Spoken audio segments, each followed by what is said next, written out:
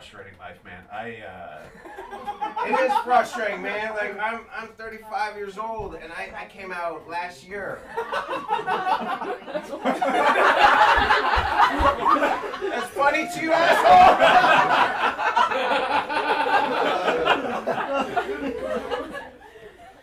It's frustrating, man. You know, because like you see, like I'm just a fucking bro, man, you know. And I came out. It was such an awkward transition because all my buddies were like just regular fucking dudes, and gay guys would say, well, what was it like? Was it difficult? Because for me, it wasn't difficult. I'm like, yeah, no shit, bro. Like when most gay dudes come out, their fucking closet door see-through. You can see right the fuck in, man.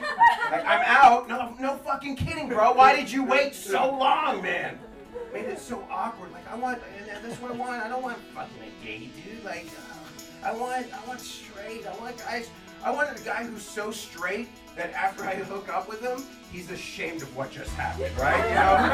Like, I want him sitting on the edge of the bed contemplating suicide. Like, oh, what the fuck did I just do? I'm like, oh, you just made me hard again. I'm like, that's what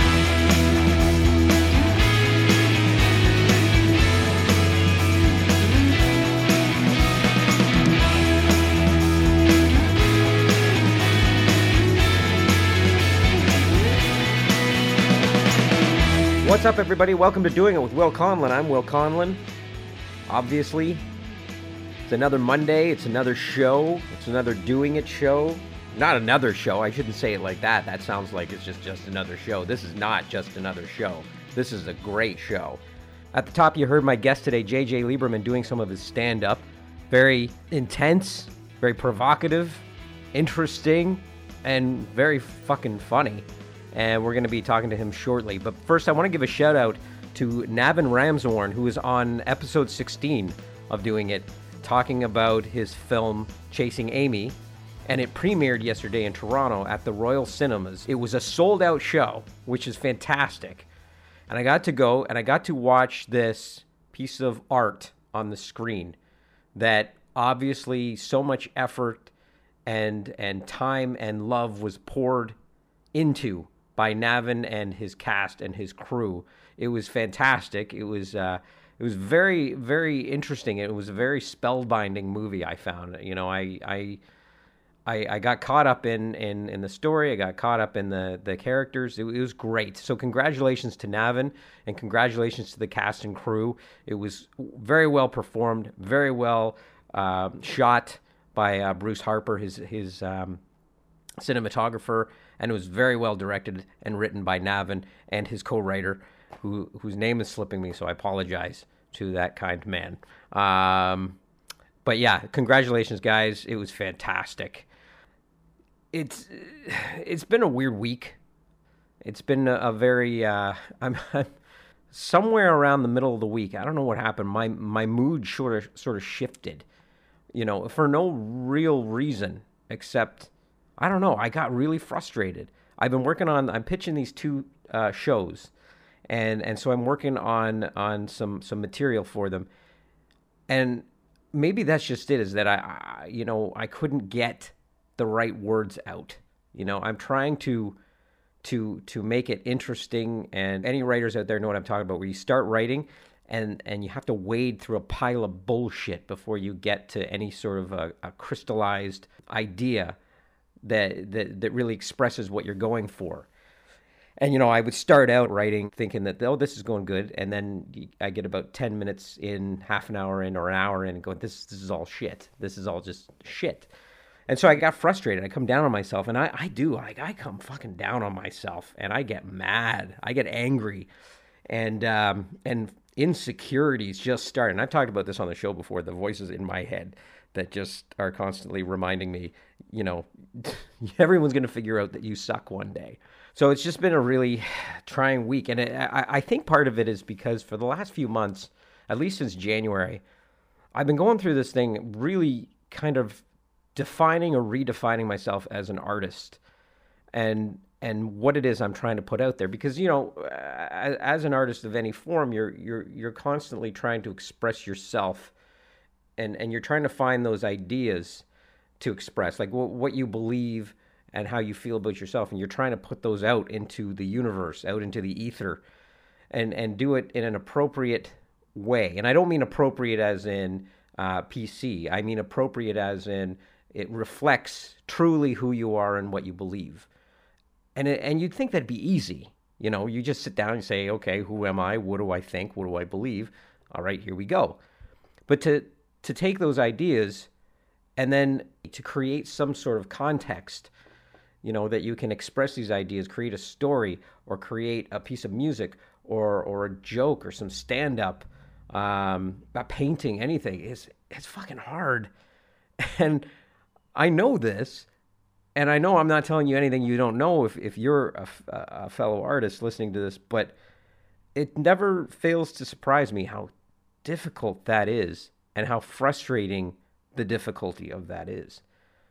I don't know. So I'm kind of wading through that right now, and I'm getting there. It's starting to take form, but it's just fucking frustrating. Which kind of brings me to my guest today, JJ Lieberman. I saw this guy perform last February. I actually talked about this in the interview. I saw this guy perform last February when I went to see a couple of buddies of mine who were doing a show, and he was doing a spot, and it just blew me away. I mean, the authenticity. You know, that's the thing. When you're talking about stand-up these days, other than being very, very funny or fucking hilarious or however you want to describe a comic, a lot of comics throw words around like real, authentic, honest, edgy, and things like that. And they've almost become a commonplace sort of thing. It almost becomes like the thing you say now. A lot of people say Louis C.K. is honest, real, and edgy. There's nothing wrong with those descriptions, but they don't seem big enough sometimes. And this is the problem I find describing JJ, is that he is all of those things. He is very real. He's very honest. He's very authentic. But there's something else that's very vivid about his delivery and his material. He takes you on a ride. And I guess this is what you really want to do as a comic, I think. You want to take, you know, life as you see it and the world as you see it and experience as you have it. And you put it through that mechanism that's in your brain and in your soul, I guess. And then you spit it back out. Very funny. And that's kind of, I think, the way the best comics work. You spit out all of that viewpoint, and hopefully the audience is receiving it, and they're seeing a new way to look at something, or a new way to look at life, or just, you know, the same thing they've seen a million times. And by making it funny, it sticks, right? Because jokes, if they're really funny, they stick in your head, and you start telling people the next day, and then before you know it, you've got a new idea about something that you never had before. And I think the best comics do that. They're very funny, but they make you think differently about certain subjects or certain themes or ideas or anything. It doesn't matter if it's politics, religion, sex, violence, airplane food. Who the fuck knows? But JJ seems to have really tapped into how to do this. He's only been doing comedy 3 years, and he delivers it like he's been doing it for 20. And he writes it like he's been doing it for even longer. And I've not seen anything like that. I've never seen a guy get that good that fast and be that real on stage about who he is.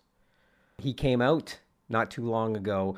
And, you know, I even hate saying that because, I mean, this is very important, you know, obviously because he's having the experience of coming out to his audience and stuff like that. But I don't want to make it sound like that this is the only part of him that's interesting. It's not. This guy has lived like 3 lives in a row. I swear. Like in his 35 years, it's like he's lived triple that. So I greatly admire him. And for a guy like me who's kind of trying to come into his own as an artist, to watch someone who's doing it so quickly and so it's almost like it's streamlined. Like he's just got a direct link to exactly what he's trying to do and say that he can just tap into anytime he wants. And I admire that greatly. So anyway, so you're going to see what I'm talking about. Here's my conversation with JJ. And then January 2013 is when I really started. You know, that's when I would go out. January, I would go out at first I would go out. I met a kid from Ottawa, Kamar Hargadon. He moved here to do stand-up. Yeah. And I'd go out. I'd do the one set a night, and I'm like, man, I'm good. I'm working hard. He's like, no, you gotta do 2, 3. And then I started doing 2, 3, and now all of a sudden I'm doing like 19 a week, 20 a week. Yeah, yours, because you go every single night. Every night, man. Like last night I did 4 on Monday. I did 3, 4 on Tuesday, because that's where I like to get the bulk of my stuff. Because come Wednesday, Thursday, that's when, like tonight, I'm gonna be at Yucks. Then I'm gonna do another one. So it's more of like the generally Monday, Tuesday, I'm working on most of my stuff. And then Wednesday, Thursday, Friday, Saturday is when you put it to the test. Yeah. If I go on Monday and there's something like right now, I'm working on a bit about death. So it's so funny. Full of laughs. Yeah. Full of laughs. No, I just like how you said death and then you just started laughing. Well, yeah, because for me, I think that you see my comedy. It's real. There's nothing. I don't. Oh yeah. Yeah, there's nothing wacky or anything about it. It's like, hey man, this is my life, and one of the things I struggle with at 35, is that how quickly shit's happening. How quickly, a blink of an eye, everything's happened to get to 35. Like, I've had a life in baseball and in poker, and now I'm like, but it's like I don't even remember my other life, but I remember it. Yeah. It was like yesterday, but it was like so long ago. It's so fucked up. So, and we can swear, obviously. Oh, fuck yeah. Yeah, okay, nice. You of all people need to ask that. But yeah, right, me of all people need to ask that. Well, I just mean like I would think that even if I told you can't swear, well, fuck you. I don't give a shit. That's true. But yeah, and so to blink of an eye, I've got into this. I don't even consider myself a professional comedian. I don't know what I consider myself, because, like I said, it was just like yesterday where I started doing stand-up. Literally 3 years ago. 3 years ago, I would go to open mics every night, and in January, 2013, I think I did like 33. Yeah. And I was impressed. And February was the first time I had my face on a poster. Yeah. And I was like, oh, that's a big moment, eh? That's a big. It's a now, big moment. Now it happens all I know, the time. it's crazy, eh? But now, then I was like, I remember the guy who helped me really get started. He's like, buddy, I've been in Toronto. I'm not even on a poster, and it's like. And now you're no longer friends. No, he's a good buddy. It's just, it's still the same though, because it's just I'm doing more shows with more crowds. Yeah. That's all it is. Yeah. More shows with crowds. Yeah. Opposed to performing in front of just comedians. Right. Because that's all it is. Your infancy stages in comedy. Yeah. There's small, it's amateur nights, right? You get like 12 people come out. Like, is that what you mean? Well, not even, because, okay, so the landscape is, so a kid who's starting comedy today, like in 2016 in Toronto, or in even New York, he's going to have to go to an open mic. Right. And the open mic, unless you get on the amateur night at Yuck Yucks or Absolute Comedy, the open mic is going to be just 10 other comedians waiting to go up. No audience members. You might be able to perform in a bar, but a lot of the time you're just sabotaging the patrons who are there eating a meal, and they're just sitting there, and some kid's up there for his first time just butchering and hacking, not just first time, first few years. Yeah. Just butchering and hacking away at jokes. Yeah. And then if you can barrel through that process, you get to the next stage, and then the next stage, and I think that's all comedy is. I don't know. Like I said, I don't consider myself a professional. I'm just a guy who got picked up by Yucks. I go to New York City now. I perform in the clubs. Yeah. And I'm just doing it. I don't, Yeah, there's a point where I think it sort of sneaks up on you one day where you go, wow, I'm a professional at this, I guess. Yeah. Right? Because you're like, I think that's true for anything in the arts at all. Yeah. Like I had the same thing when I was a comedian. I thought the first time I would feel like a pro comic was the first time I got money for it. Mm-hmm. And then, but I didn't feel like a pro comic. I still felt like an amateur. Oh yeah. And then I thought maybe it's when I'm middling. No, I still felt like an amateur. Yeah, I'm middling for Yuck Yucks, and I feel like legitimately, like when you came the first time you saw me, it was I think it was February. I'd seen you before. Oh, you had? I had seen you before. Oh yeah. I'd seen you before. Yeah. Where? I'm trying to think. It was either at Yucks or it was at Spirits? I was gonna say because I go to Spirits. Yeah, it was probably Spirits. Yeah, I think it was Spirits actually. Yeah, probably Spirits.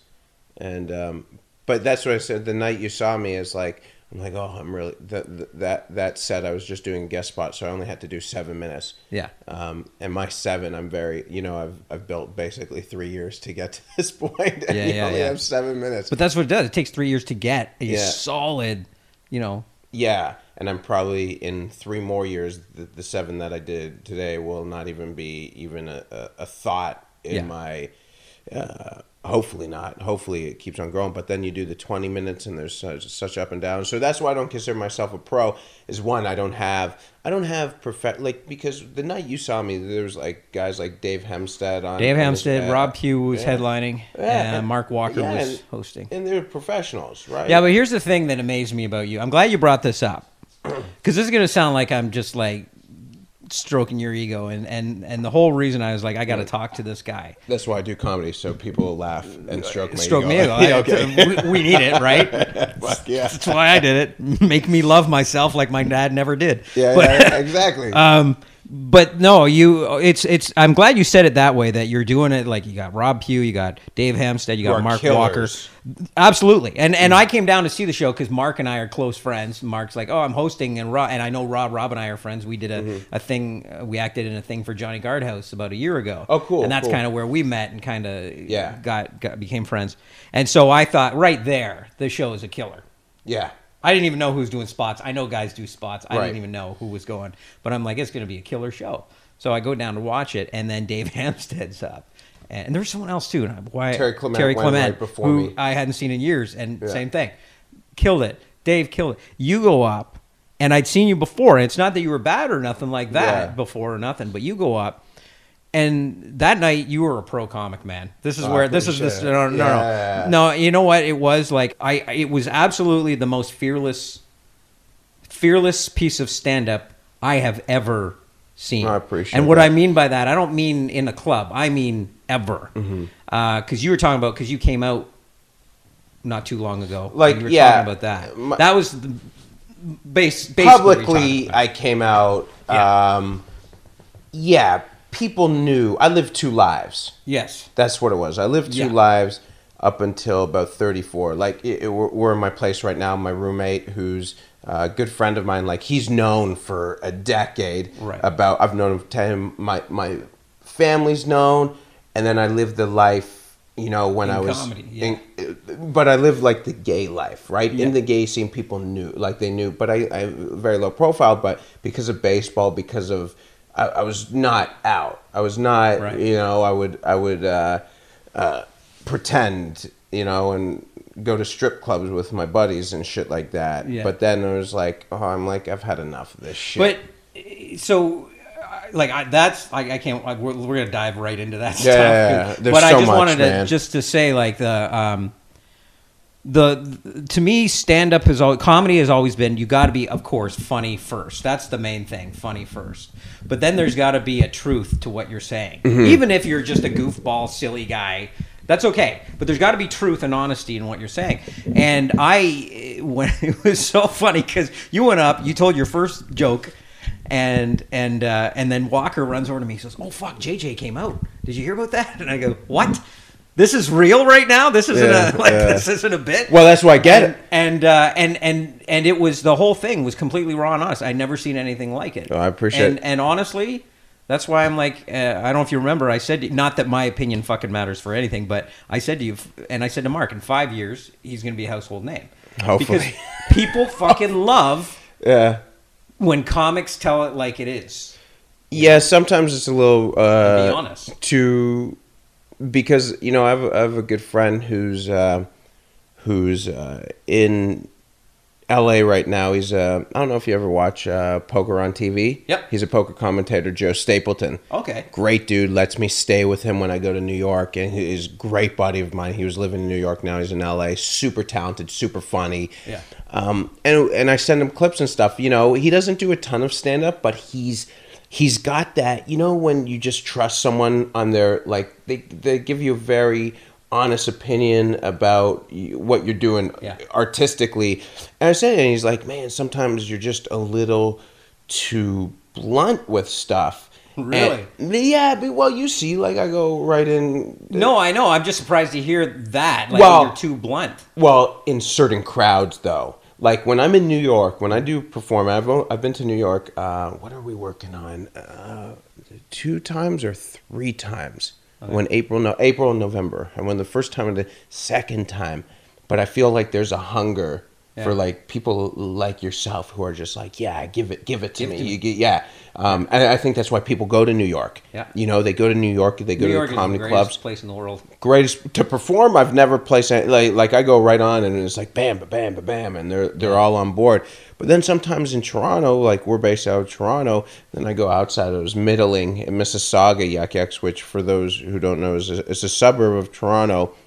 It's still very progressive, but it's a little bit conservative progressive, you know what I mean? Because there's more families and stuff like that. So I'm going right off the top with my premise. Oh, I do a lot of gay shit, and I talk about, like, and this is within the first 30 seconds, and some people are like, whoa, like, because they see one thing. Yeah.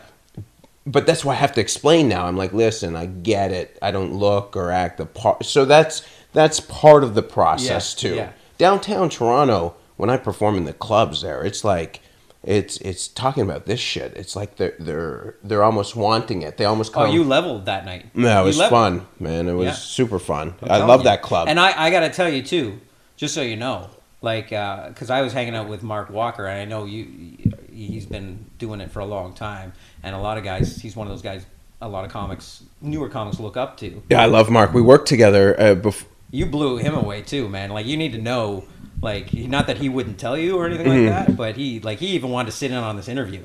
Oh, really? So into what you were saying. Oh, fuck, that would have been badass. We talked about it, but he was like, okay, call me right after because I can't wait to hear this interview. Well, I first met Mark because he's been on before. He's been, oh yeah. We did a show. We did a weekend in Montreal. Yeah. Yuk Yuk's. Yeah. But it was only a year ago, and my material was so different because I wasn't out on stage. A couple comedians I kind of talked to about it, and they're like, dude, you just gotta the thing about this, everyone always said you come from like, for me, they said you come from an honest place, and I was like, but I'm not totally honest. Yeah. Like, because I still had stories about hooking up with chicks, like when I was in the closet and stuff. Right. But there's more than that, and I'm like, man, I'm not doing. There's always more. Yeah, right. There is. There is always more. Yeah. It's like that thing that Louis C.K. said. He's like, you just consistently have to peel back the onion or whatever. Exactly. And that's all this is right now. Is I'm just peeling and like I said, I got into death. I'm so excited. Yeah. What brought it on? Was there? Okay, so wasn't something that happened recently. That's my biggest fear. I mean, I don't know. Everyone has their fears, but the people who say public speaking, I'm like, fuck you. That's the easy one for me. Yeah. My fear is coming to an end. Like, I'm a hypochondriac. I don't know why. I don't know if it's a fear of not knowing. But anyways, my father, I spoke to him. He's out in Arizona. He sent me an email after we spoke a couple of days ago, and he said he had pituitary tumor, like it's benign, it's non-cancerous. Okay. He's like, I don't want to scare you or anything or worry you. I'm like, well, if you don't want to worry me, don't send me the fucking email. Go through the surgery. I like how he's telling you this in an email. Yeah. Holy shit. And we just spoke on the phone. Oh, okay, all right. And but that kind of like refueled my, like, man, because I was doing it about in November. I was doing bits because I had some stomach issues, and I was going to see, and it was nothing, just me just probably not eating correctly. But it's always some. It's the one thing like. Everyone battles with something, Right. And that's my battle. And I think it's the battle of not knowing what happens after. There's no certainty. No. In what we do in life or in even comedy. It's like fuck. You know what happens. And like you just because sometimes I'll wake up at 5 a.m. and it's kind of cool, but it's kind of and it's eerie because I just sit there and I'm like, what is death? It's just. And you just close your eyes, or I just close my eyes, like this is it. It's to darkness. That's it is. Yeah. It's darkness that never ends. And I probably am like this because, you know, me and my mother have never hugged each other. So Really? yeah, we don't say I love you. But that's a reason why I'm on stage, and that's why I probably fear death. But yeah, so it's just, but to me... I don't know where to go here. There's so much. You've just opened up a billion questions. But that's the thing. But this is the greatest thing. This is what I love about this art, is that there's no end in it. That's right. Unless you're sitting at home and just watching Netflix and jerking off. Yeah. You have... This is the greatest thing. And I don't think I relate, like... I don't think, like, you know, Mark Breslin, the owner of, or founder of Yuck Yucks, Yeah. he said to me, he's like, there's two kinds of comedy, and this is what changed my perspective on comedy, is like, there's the comedians that you watch, and then they're so relatable. Yeah. You know, they talk about, you know, I'm married and stuff like that, and people, but then there's the comedians who will take you on a ride to a place you've never been on. Yeah. And that's what I want to be. And I think in that ride, I'll take people to a place, if I can ever get that good, where you take them there, and they're like, it's not relatable, but now that you say it, it is relatable. Oh my God, yeah. You know, and that's why I think like Pryor was, Hedberg would say stuff that nobody thinks like that, but then when you say it, you're like, he got it. Yeah, it's Seinfeld. That's what they do. Yeah, I in fact, I was telling you just before we started recording how I was in comedy and I stopped. Mm-hmm. That's one of the reasons I stopped. I wasn't being honest. I wasn't being open. I wasn't saying anything. I was if a joke got a laugh, I'd say that joke for like a year. You know what I mean? I was playing way too fucking safe, and I was like, no. This art form deserves more than I'm giving it, and if I can't give it more, then I'm not coming back. You're Winston. Like a lot of comics, I say that's stupid. Just no, I don't think it's stupid. I think it's just hard to be brutally honest about shit. To the point where it's like, because here's the thing that people don't realize. You're being brutally honest. Yeah. And great, you're brutally honest. But if they're not laughing at your honesty, you're like, you know what? Because everyone always told me, like, they're like, you gotta, maybe I'll change my mind, but they're like, you gotta tailor towards the audience. I'm like, fuck the audience. This is my, you know, if you don't like it, it's like when someone said, if I walk by you and you said to me, you said, oh, I hate that shirt. I'm not like, oh, hold on. Give me 2 minutes. I'm going to go change my shirt. Yeah. Do you like the shirt? Now I like your shirt. I'm like, fuck you. You initially hated my original shirt. Yeah. And I'm like, I'm not, yeah, I get it. You've got to please the audience. But there's a difference. There's the career path or there's the art path. And I want the art path. Yeah. I have a fucking a part-time day job. I'll make some money. Yeah. You know, when comedy, when people, if there's enough people that are interested in what I do, then I'll make more money. If there's not, then fuck it. I'll keep a part-time job. But I'm not changing it to say a joke so it can please some fucking ignorant idiot who wouldn't laugh at my original stuff. And not even ignorant, just they're not ignorant. They just don't. Maybe they're not as honest, or they don't see life the way I see, and they don't like me. Yeah, that's fine. But that's the way. But that's I agree, and I think that it's true. those kinds of artists that really they set out with the goal to please the audience. But that's not artists to me. No, exactly. Yeah. I think they see themselves as artists, and because to me, all art is in any form, whether we're talking comedy, music, writing, directing, acting, doesn't matter, is an expression of you, how you see life, how you see the world, how you see death, anything. And so if your first thought before expressing those ideas is, okay, but what is the audience going to want to hear and see? Well, then you're not. I used to think that, yeah. But I think everybody did, and I was a lot like that when I was doing comedy, and that's why I stopped. It was because I can't be fearless on stage, not yet, and I can't be honest, and I'm not even talking about the things that are important. I don't know if it's fearless or just I'm delusional. No, it's fearlessness, man. It's not delusional. It's wow. It's if you're up there and you don't know you're not wearing any pants, that's maybe delusional. Yeah, that's true. But if you're not me, man, not no. What you're talking about is it's to me it's fearlessness to get up and say anything, and it doesn't matter if it's to do with your sexuality or your views on death or your views on anything. Yeah. If you're getting up and saying this is what I believe, take it or leave it. But the thing is with you is that it's also very, very fucking funny. Yeah. Right? Which I agree with everything you said, but in terms of comedy, but if it ain't funny, well, that's the problem, right? It's got to be fun. That's the problem. Say what you want, but it's got to be fun. It's got to be fun. I think it has to be funny. It has to be interesting for me, but it also has to be a little uncomfortable. Yeah, I think you need people a little uncomfortable. We're the point where I'm like, where it's like, you know, I like to address the fact where it's like, you guys, I say to the audience, you don't know if this is true. Yeah.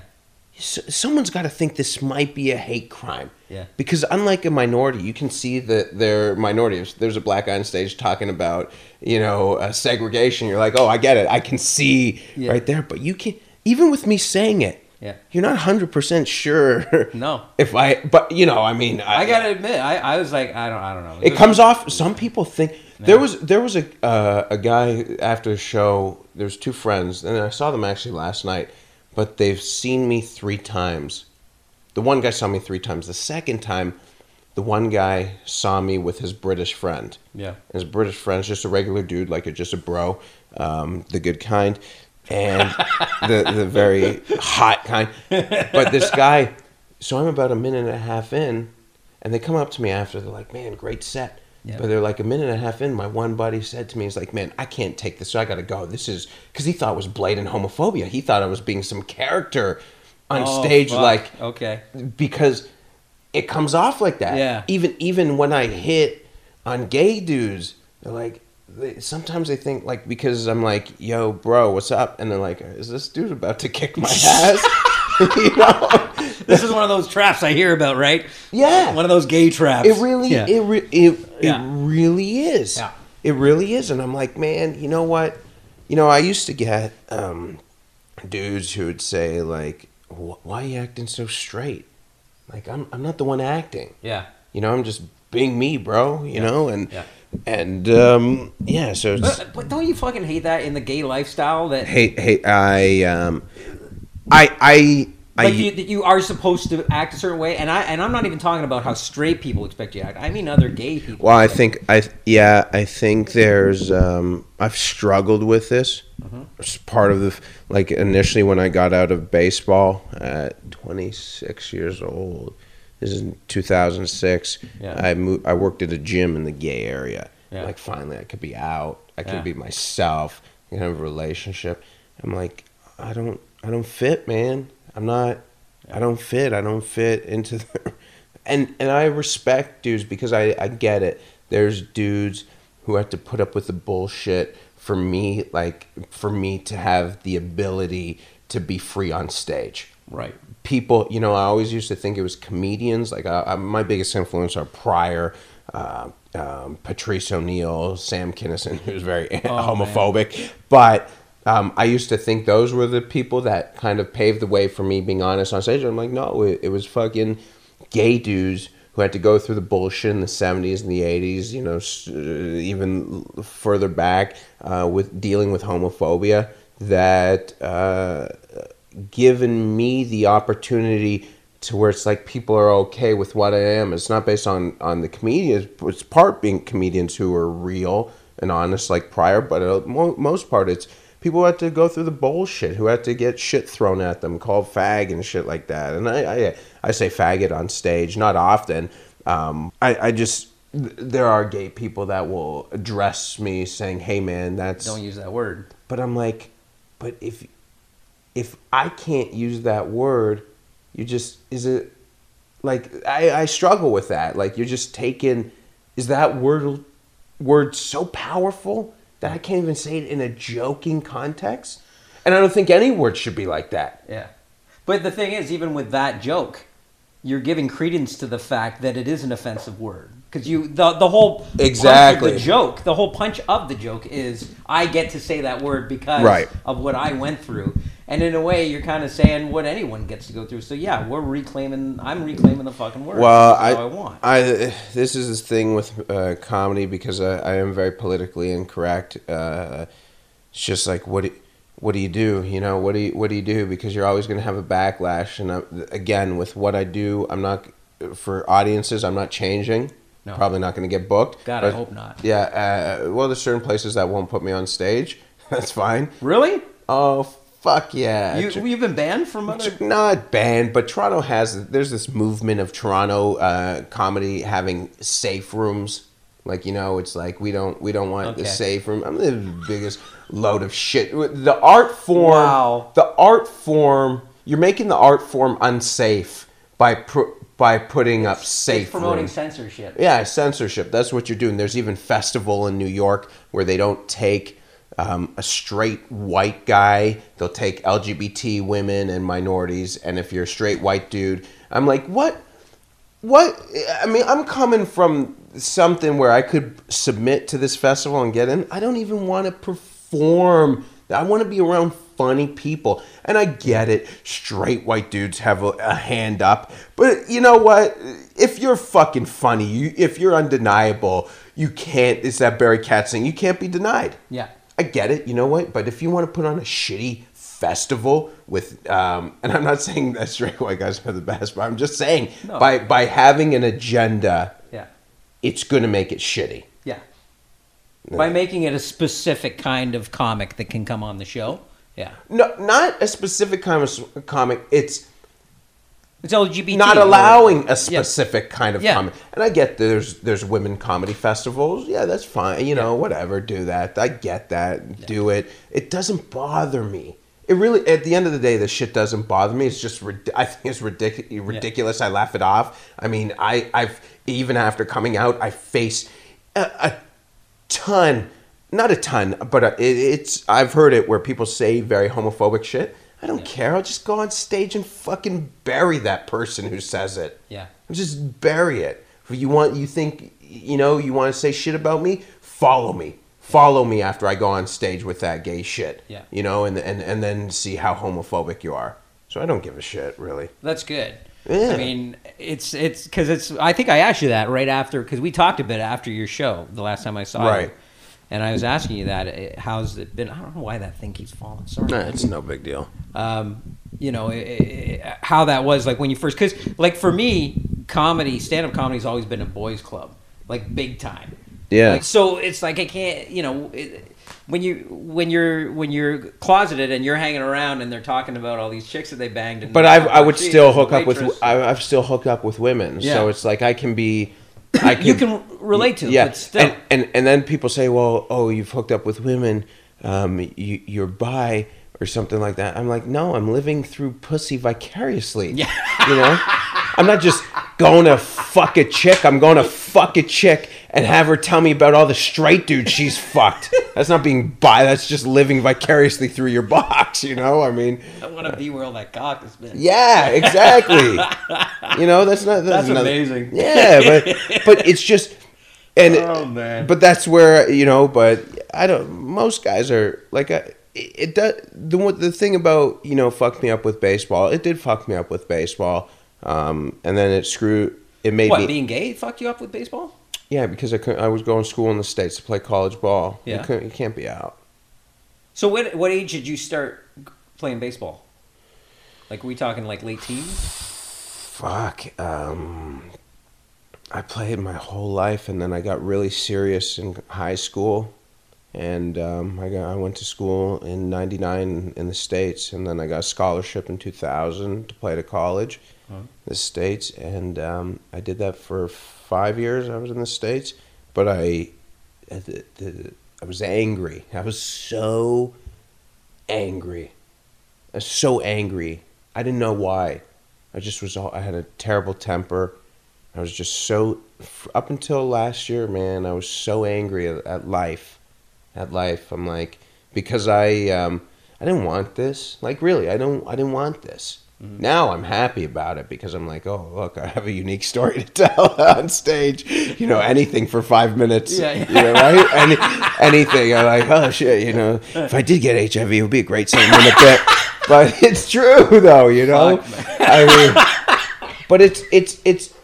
but comedians know that. You're like, you get these, because it's not about the funniest, it's about the most unique. Yeah. That's what it is. Yeah. You know, my jokes aren't high level. They're very simple jokes, but they're simple jokes in a unique story. Yeah. And that's like, you can do the not unique and have these amazing high level bits. Yeah. That's what it is. This really, Carlin, if you ever listen to Carlin, he never talks about himself. No. Never. No. He just has these amazing viewpoints. And it's so high level. Uh-huh. But he's not doing himself. He's talking about the government. He's talking about religion. He's talking about sports. Even when he does something so simple as food, he says, you know, sir, it's not even, what is that bit about blueberries? It's like, there's no blue food, even blueberries, they're purple. But like, that's the thing. He has such an amazing, his art is just incredible. The way his mind can go to that level. And what incredible. He says, because that's what I would be like when I'd listen to Carlin, and a couple of, Pryor was the same way for me. Yeah. And even though I fucking hate to admit that I ever liked the guy, but Cosby was the same way. A lot of them, they get to a point where you just go, how the fuck did your mind come up, like, get there? A lot of drugs. Yeah, well, that's what I guess. In Cosby's case, he wasn't doing the drugs. No, he wasn't. Yeah. But it's like, how do you get there? How do you know? And I still do that, though, even with a lot of the comics I see on stage here. Yeah. Like, how did you get there? You know, like, it's just amazing. me, I'm not getting anywhere. I'm just letting it out. But would you ever? It kind of goes back to what we were saying earlier. Like, when you would say you're a pro comic, do you think you'll ever get to that point where it's like, oh yeah, I'm getting to some high level stuff? I would hope that I build a following. This is my goal. The path, because I know the path always changes, but the path I would like to be on is like, this is who I am. Know me. If you like me, you I don't want to say fan, but you follow what I do. Yeah. And then once you follow what I do, you know about the sexuality, you know about that, you're interested in my point of views on life. Yeah.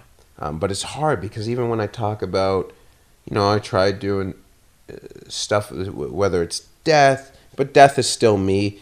I talk about, I was doing a bit on the 2016 presidential campaign, you know, the race. Yep. And it would work, and then it would bomb, and then it would really work, and then it would bomb. Yep. So, you know, it's and I'm not, at the end of the day, I mean, the truth is, I'm just, you know, I went to 6 colleges in 5 years. I'm not that smart. I mean, so I know if I try to have these high level bits, if I force them, they'll never work. So hopefully someday, you know, I write every day. I was telling you, I write it first thing I wake up in the morning. Yeah. I just do a stream of consciousness. Yeah. And then before I go out, I write about 30 minutes to an hour. Yeah. Before I do shows at night about what I'm doing that night, bits I have. And then at night, before I go to bed, before I watch Netflix or I watch TV, I just write again. Hopefully but more focused towards an actual bit or what happened, you know? Is it sort of like throughout the day, it's sort of like the bits you came up with in the morning, you're trying to fine-tune them as the day goes on? Or are you trying to write different stuff each time? Morning is strict stream of consciousness where it's like, oh, this happened last night. This happened last night. This is how I feel.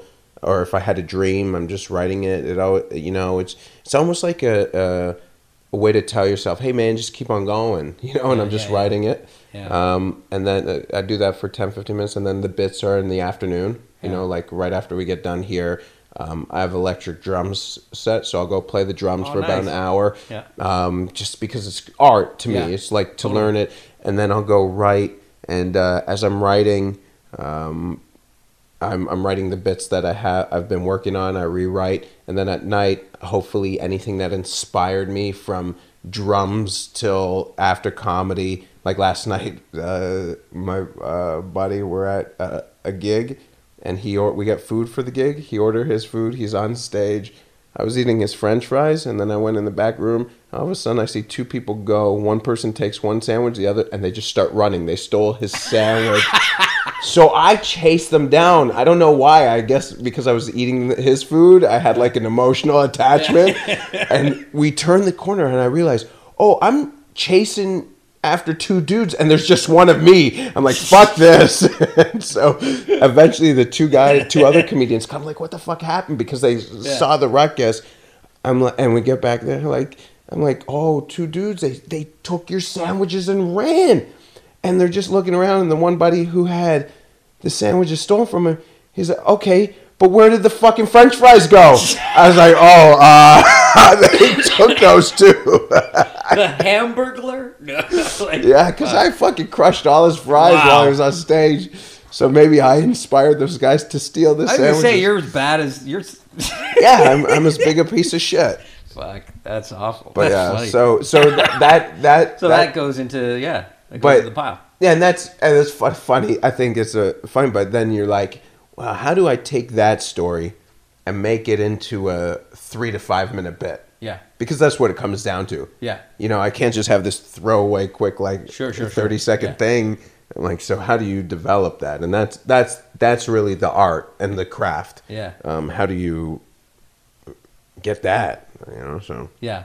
And it's amazing how long it takes. So some bits I found were they're right there. They almost write themselves. And then others, after a year, you're still struggling. Like, what the, you know what I mean? It's fucked up. So you did baseball and then you got into poker. Yeah, or was that kind of the same time? Yeah, I mean, it's baseball.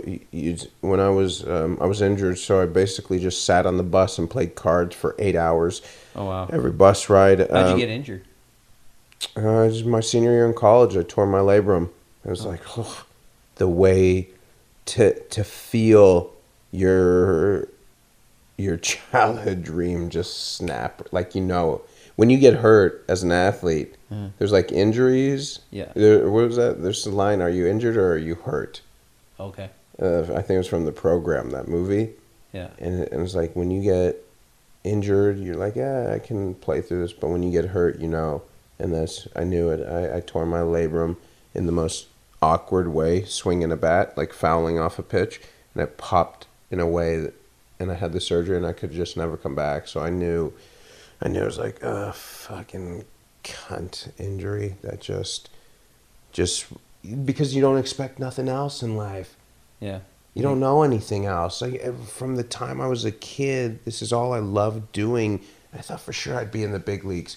You don't know. You haven't lived as a human. You don't know about failure. And there's my first major failure. It's like, oh, they can just take it from you. That's what life is. Someone just can take it from you. Yeah. And you can never have it back. It sucked. But I played poker. I was injured, so I got in pro ball, and I basically did nothing and played poker. And I was like, fuck, I'm making more money playing poker than on a field.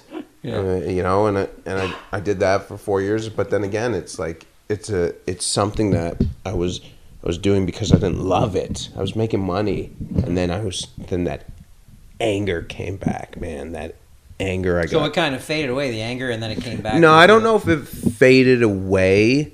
Yeah. I think when I would make because there's some days I'd make $15,000 in a day. Holy it was crazy. Yeah, it was crazy. Now I'm broke as shit, so don't they, Wow. But you'd make this money, but you're just masking your emotions with money. I got fat. I got out of shape. I got to 300 pounds. I was like, I was going to Vegas once a month, and I would go to, you know what my biggest regret is? Like, I would travel, but I would go to Vegas, and the days I wasn't playing a live tournament, I'd play online in my hotel. Like, there's no way to live. Yeah. You know, it's basically a degenerate.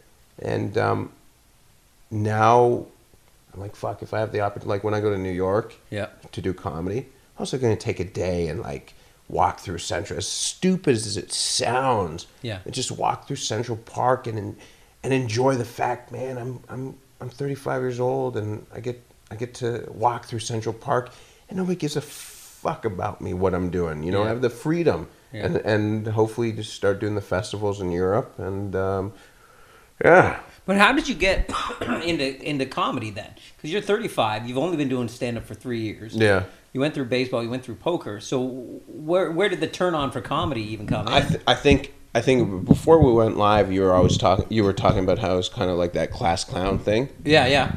That's how I was. I was always but they didn't. Here's the thing, man. They didn't look at me, and I don't think anyone who's a class clown. They didn't look at you as someone with comedic chops or funny. They always looked at you as someone who a class clown, someone who disturbed or interrupts the class. He's a disturbance, you know. You're like, no. This is just. Some people can express themselves through writing something in English, but we express ourselves through acting out or being a little bit crazy or around people. Yeah. But nobody ever says, hey, man, maybe you should go into the arts. Maybe you should, you know, not for me at least. Yeah. And I knew through baseball and even through poker when I played poker, and like when we'd go to the Venetian or go play these tournaments, I didn't know, but I was like always the center of attention. Like I was the table captain, the guy who's, you know, controlling the conversations and stuff like that. And some dumbass professional would be sitting beside me with his sunglasses on and a hat, and I try to talk to him. I'm like, you dumb mutant. Like, you know, like these guys would play poker and they're like mute for 10 hours because tournaments start at 12 or 1 o'clock. And sometimes you didn't get done till if you make another day, it would be like 2 or 3 in the morning. I sit beside some stiff 20-year-old internet whiz kid, not 20, he was like 21, 22, whatever the legal age is there. And I'm like, you're just sitting there like a mute. Yeah. You know, there's no way to. And I'm like, oh, I got all this money. Like, like that's gonna. There's no life. You fucking nerd. I know what you mean. Right. I think, you know, it works for some people. I think some people are just. They're so antisocial, I guess, what it is, and they're so kind of inside themselves, and maybe they think they got nothing to offer. I don't know, but I know what you mean because I can't do that either. I had my moment of 6 years, like you. I just went and got a regular job, got a condo. Well, that's the problem with awful. Even there, I was like, I tried working in the real world, and I can't. I'm inappropriate. I'm an HR disaster. You know, I'm an HR disaster, and you can't have. But there is places for people like us in the world. Yeah. You know, it doesn't have to be. It's so bullshit. You have to go to school. You have to work a 9 to 5. You have to pay off your student. No. People like me are like, you know, why not? Why? There shouldn't. Anyways, I get so angry at that because there aren't. The problem is, you're forced into a situation you don't want to do, like you're working a 9 to 5 job, and this is my fear. You only get one crack at this, and it's like the one crack I have. I'm like, all of a sudden, I don't want to be 68 years old. I'm like, I've just lived my life to pay my debt, my debt for my house, my debt for my car, my debt for school and whatever that debt is, my debt, because I used to wear this Breitling watch. I used to believe people gave a shit about the material items, and they do, but then once you don't have them, they don't give a fuck who you are anymore. No. And I'm like, I'm done. And that's why I'm like, okay, you know, I had a couple buddies who were comedians. I'm like, well, you know, I've always wanted to do it, and I've done it on some level. I just wasn't getting on stage. I was just doing it in poker rooms or in clubhouses, and I'm like, might as well try and figure it out, and that's how I started. Wow. So you got up, and then it obviously, because it's only 3. This is what amazed me. It's only been 3 years, I've hit my peak. It's all downhill from here. It is. That's why we're having this. It's a bit of an intervention here. It's scary, man. No, just because, I mean, from my days in doing stand-up, like when I was kind of doing it as a full-time thing, when that's all I was doing, I look at myself after 3 years. A lot of the other up-and-comers that had been 3 years, and after 3 years, like to get to, I don't think, it's not even just necessarily the level that you're at in terms of material, writing, and performance. So it's also the discipline. I don't know anyone, when I think back, who'd been doing stand-up for 3 years, myself included, that was going and doing 14 gigs a night. Oh, no, not that many a night, but... Well, or, sorry, not a night, but a week. Sorry, 14 gigs a week. I didn't know anyone. Now, I don't know if that was because maybe back then there wasn't... There wasn't that opportunity. But it's also, I came from that baseball background, the poker background, where I was always a grinder. Yeah, that's true. I'm lucky that... the one thing I have, which probably isn't good, I really believe... I don't think I'm great. I don't think I'm a better comedian than anyone, but I know I have that championship mentality. Yeah. Where it's like you see these guys like I don't know if I was born with a natural talent. Even if I was, I wouldn't say I was, but I know what I was born with was the work ethic. And work ethic comes from having that championship mind where it's like I'm setting the bar on the work ethic in the stand-up community. I really do. Yeah. I'm like, dude, last week I did 19 sets. Holy and I'm like, I want to set the bar. I want to do the most because I believe in that. Like, if you ever watch documentaries like these 30 for 30s or you watch the Schwarzenegger stuff, all they did, and the people who I hang around with, the Ryan Long, Danny Polishuk, these are comedians. They have TV shows, they have movies, and they write new bits, and they stand up, and they're out every night. They also do 15 to 20 sets, and they do the 15 to 20 sets, and they have all the art shit going on, too, the TV. I'm like, man, these guys set the bar. Yep. And I'm like, they said that these are champions. I want to surround myself with funny people, but also that fucking championship mentality. Yeah, that discipline. That nobody that's going to be like, let's write a joke, a bit, or even a script, and then not do anything for another 4 months. You know what I mean? I don't never understand that. Yeah, I know people like that, and they're like. I was just talking about this on last week's episode with an actress named Christina, and we were saying that there's certain people you think that get into this business, whether it's comedy, acting, writing, directing, it doesn't matter. They get into it just to say, this is what I do. You know what I mean? For the notoriety of it. Like, I'm a comic. Really? When was your last set? A month ago. Well, then you're not a comic. How many people you see it on Facebook, it's like their status works as stand-up comedy. Yeah. I don't even know you. Yeah. But that doesn't bother me. Yeah. Because you're just making the people, I never get upset. I get upset at one thing. This is one thing that gets me upset at comedy, because I'm out 15, 20 sets a week. When someone shows up at a show, like, hey man, any spots? I'm like, do you know how lazy that is? Yeah. When you're not even a high-level pro, you're just some fucking, I consider myself an open micer, but how come I can book myself on 15 to 20 sets a week? But you're so lazy, you don't even do 7 sets, that you just show up and look, any spots? That's the one thing that bothers me. It just bothers me. It's like, you don't want it. Mm-hmm. You say you want it, but you don't want it. No. And I don't like to be around that. Yeah. It's like the same thing in the podcast game. How many people say they have a podcast and they don't release episodes? Nope. I know. They realize, I only have 50 viewers. Is it really worth it? Yeah, it is worth it if you want to do it. Yep. Why is it about the money you make? Why is it about the amount of people you have? Do you enjoy? This is what it comes down to. Do you love doing it? Yeah. It's like and I love doing this. Yeah. I love being out. You have to love doing it. You have to love what you. Would you say too? Because you said earlier that baseball was it for you when you were a kid. This is all you want to do. How does that compare to comedy now? Because it seems to me that Your Well, passion for comedy is. But that's the thing. I don't know many comics, and I know a lot of comics that have the same passion and drive as you do for comedy, and I mean that honestly. Baseball had a big part about baseball, which people don't realize. It wasn't the game that was fun. It was everything around the game that was fun. Before the game, after the game, eating out with your buddies. It was a social thing. I said eating out your buddies.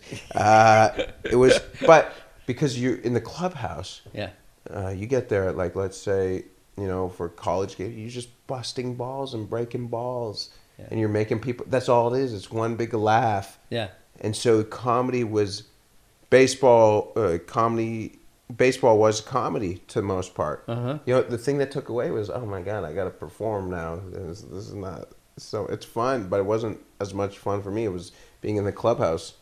Yeah. And having that connecting, that bond, that social. Yeah, just making people laugh, and that's where it's like that's where I think comedy comes from. It's true. That's how I developed even wanted to develop a sense of humor. I found when I was younger, I was a very quiet, shy kid. I wouldn't say nothing, and I had no friends. And I discovered that people that had friends were funny. Goofy. And so I thought that's what I need to do. So I actually started literally training myself. That's when I started watching Saturday Night Live. Oh, really? I started watching Saturday Night Live so that I could learn how to be funny. And I would watch, because when I started watching, it was like Dana Carvey and John Lovitz and Dennis Miller. But that was the prime year, yeah. And I would take what I saw on the show, and for the rest of the week, I'd be doing impressions. I'd do President Bush. I'd do everything. Because I tried to mimic. Yeah. That was how I did it. I tried to mimic. And whenever I'm trying to learn something, the first thing I do is try to mimic who's great at it. And then I would watch stand-up. I'd watch Richard Pryor. I'd watch Robin Williams, George Carlin. I'd watch anything I could get my hands on.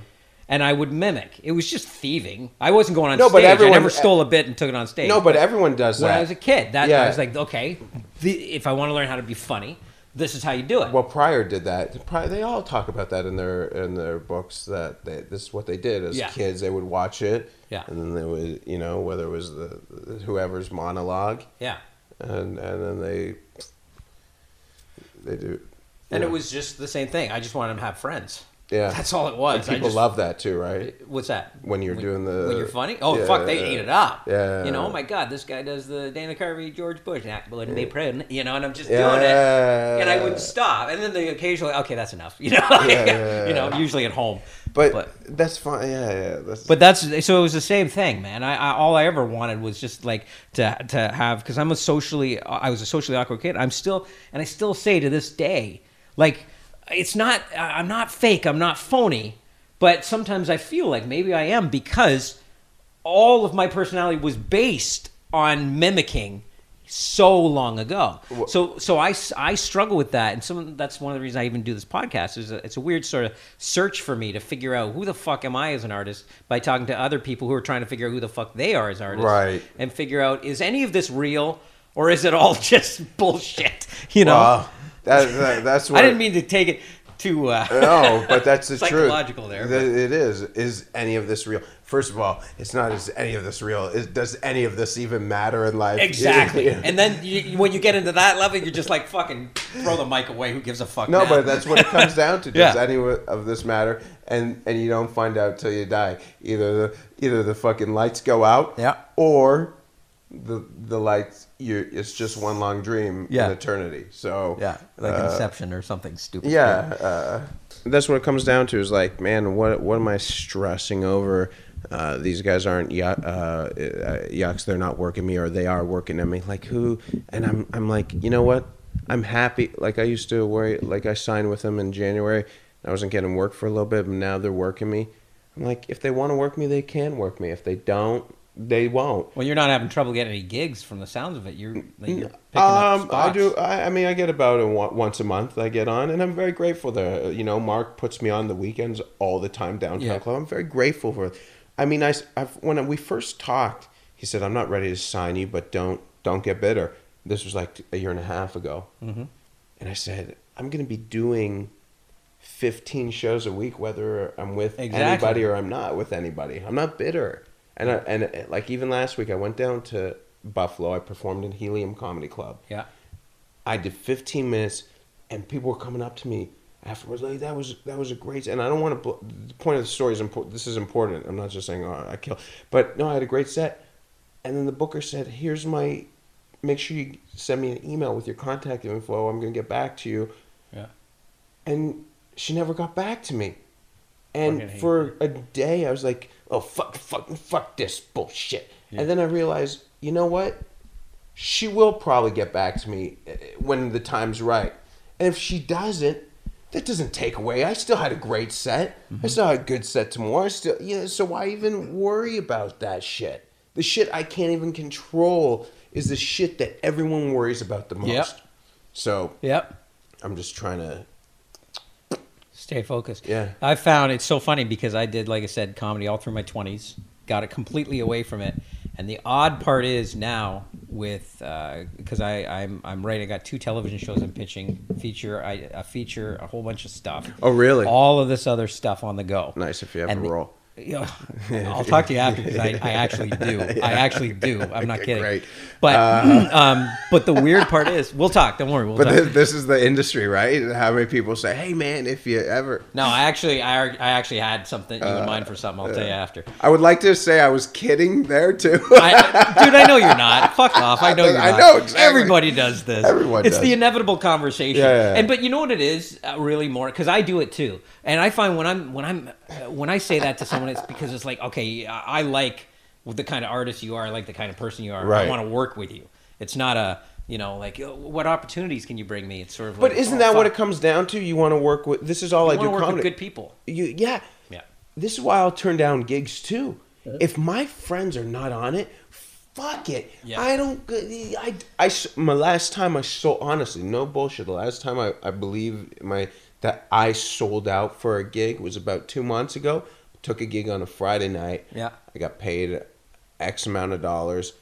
I didn't even do my act. I did my other act, which I used to do when I'm like, oh, if I'm on the road, I'm going to do this shit. I'm not going to talk about the gay shit or anything like that, which eventually I'll get to. But right now, this is a main portion of my act. It is. It's huge. So basically, I did my D shit and bombed. Yeah. And took the money and worked with 2 guys who I don't even speak to. And that's not why I'm doing this. I don't want, if I want a living, I will sign up tomorrow at a 9-to-5 job in sales. Yeah. I'm doing this because I want to enjoy my life. And so many people say, well, life's not fun. Well, you know what? Yeah, not for you. The old school. Yeah, you're 9-to-5ing. Yeah, my mother said, well, life's not supposed to be fun. Well, that's your choice. So she's miserable then, or is she just no. We get a. It's not she's miserable. She's a huge supporter of what I do. Oh, that's great. Yeah, huge supporter. But at the same time, it's hard because it's hard to explain Jewish women. They support, but they're also nag. Yeah. The thing is, with a conservative parent, you tell them what you're doing, but you don't let them in. If they knew this industry, when I first started, I used to talk comedy with her. Yeah. She's like, you have a show tonight? I'm like, yeah, I'm going to show. Are they paying you? I'm like, no, they're not paying you. Why are you doing the gigs that they don't pay you? Yeah. But people don't get it. Yeah. So now I've come to the realization, hey, I'm with Yucks, da-da-da-da. Are they working? Are they paying? Yeah, they're paying me. When I'm doing the free gigs, they paying you? Yeah, they're paying me. Doesn't that just hurt a bit? Like when you say that to anyone, like, oh, I'm doing this, and their first thing is, what is that paying you? Are you getting paid?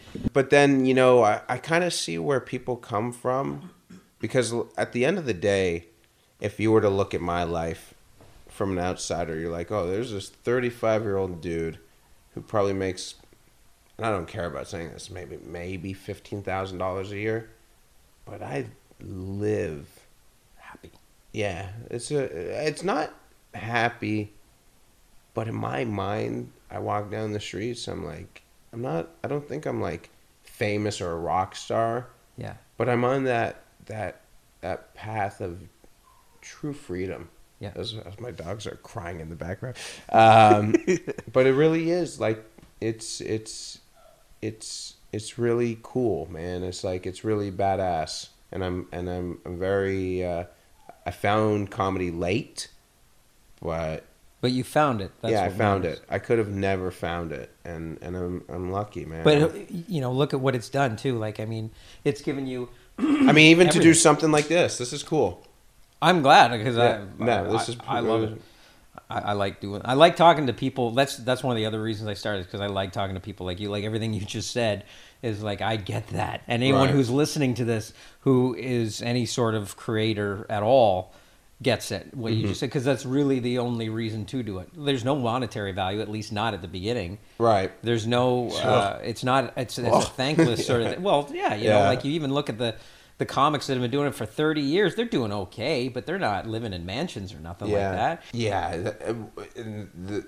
The truth is, there's success, man. It's most people define it, they're wrong about what it is. Yeah. Success for me is getting off stage and having a great set. Yeah.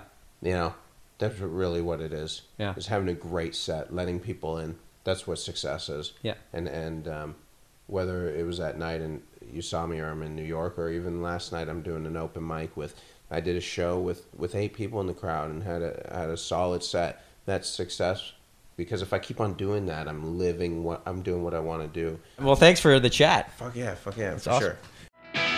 Okay, so that was JJ Lieberman, and we kind of had to end the interview, not really abruptly, but we sort of needed to end it because he's, as he said, he's a hardworking guy and he's got a lot on the go. So we ended it, and we kind of agreed to maybe come back and talk a bit more, maybe in a month or two, because, fuck, as you can tell, there's just so much there to talk about. You know, it's such a unique individual.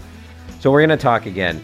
But if you get a chance to see him doing stand-up, well, like he said, he's doing like 20 sets a week. You can find him all over the city in Toronto. If you just look him up, you'll find him. Chances are it's pretty good that you'll be able to get to see him do stand-up. You can also check out, he has a podcast of his own called Fuckonomics, which he does with 2 other comics. It's very, very funny. And they basically, they talk about current issues, and they just kind of rip on the issues, and they rip on each other. And I'll put a link to that on the Doing It website. So check that out. Thanks so much, JJ. It was a real pleasure to talk to you. Next week on the show is kind of a cool show. I don't know if you remember, but episode 3 of the Doing It podcast, I interviewed Victoria Kutcher, and we talked about, she does a monthly gathering called Actors Who Lunch, and it's just a bunch of actors getting together, having lunch together, and talking about the business, a bit of networking. What are you working on? What am I working on? Everything's great. Everything sucks. That sort of thing. So we thought it'd be fun to actually do the podcast at an Actors Who Lunch and talk to everyone there. So that's what next week's episode is going to be. So it's going to be a whole bunch of people on the podcast at once. So it's going to be another little experimentational thing on my end, and yeah, so I'll see how it goes. Who knows? Check out the podcast on Twitter. It's at DoingItPod.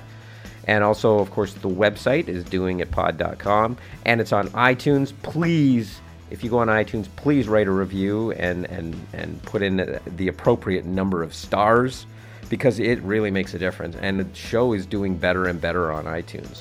Again, I can't thank everyone enough for that. It means a lot, and it means a lot to the artists that are on the show.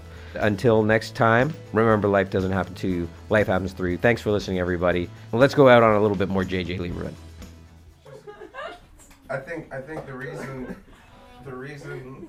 I'm like this, like, I'm a pig, man. Like, I've hooked up with dudes and for a long time. But I'll still hook up with a chick. Like, don't get me wrong. Like, if a dude just fucked her, I will eat that pussy. Like, I will eat that pussy like it's an orange slice. Don't know me. This is my fucking life. Ew. I'm fucking ew. Whatever you guys do. And I'm fucking pro-woman, because if women in here swallow, that's a fucking good woman, because at best comes a fucking very neutral taste. It's like plain almond milk. At best, like plain almond milk, and generally, it's not like plain almond milk. It's like old, expired, gets stuck in your throat almond milk. Next time, just come on my motherfucking face. Anyways, guys, you're gonna love your headliner. Thanks a lot, man.